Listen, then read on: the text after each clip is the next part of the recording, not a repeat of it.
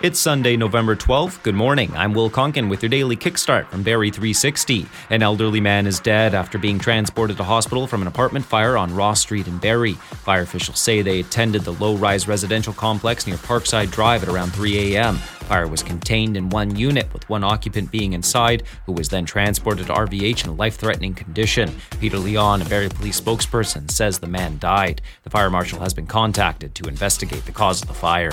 Canadians hoping to escape the Gaza Strip may get their chance as early as today. Officials shared online a notice of the reopening of the Rafah border crossing into Egypt. Global Affairs Canada had previously confirmed that 266 Canadian citizens, permanent residents, and their families had been cleared to cross the border as of Friday, when the latest closure first took effect. A total of 107 people with connections to Canada were able to leave Gaza through the crossing last week.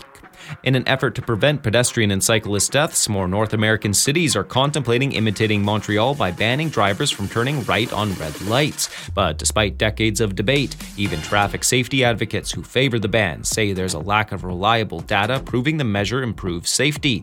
Montreal is the only major Canadian city that systematically bans right turns on red lights, while New York City is the only major American one to ban them in most places. Millions are celebrating Diwali, the Hindu festival of light. In India, more than 2.2 million lamps were lit and kept burning for 45 minutes, set a new Guinness World Record.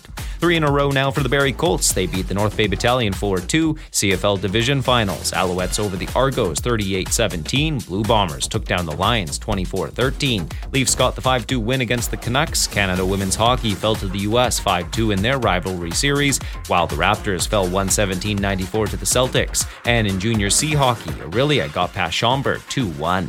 A mix of sun and cloud today, high reaching 6. That's your kickstart for Sunday, November 12th. We're back again tomorrow. Until then, remember, today is a new day. Relax and enjoy.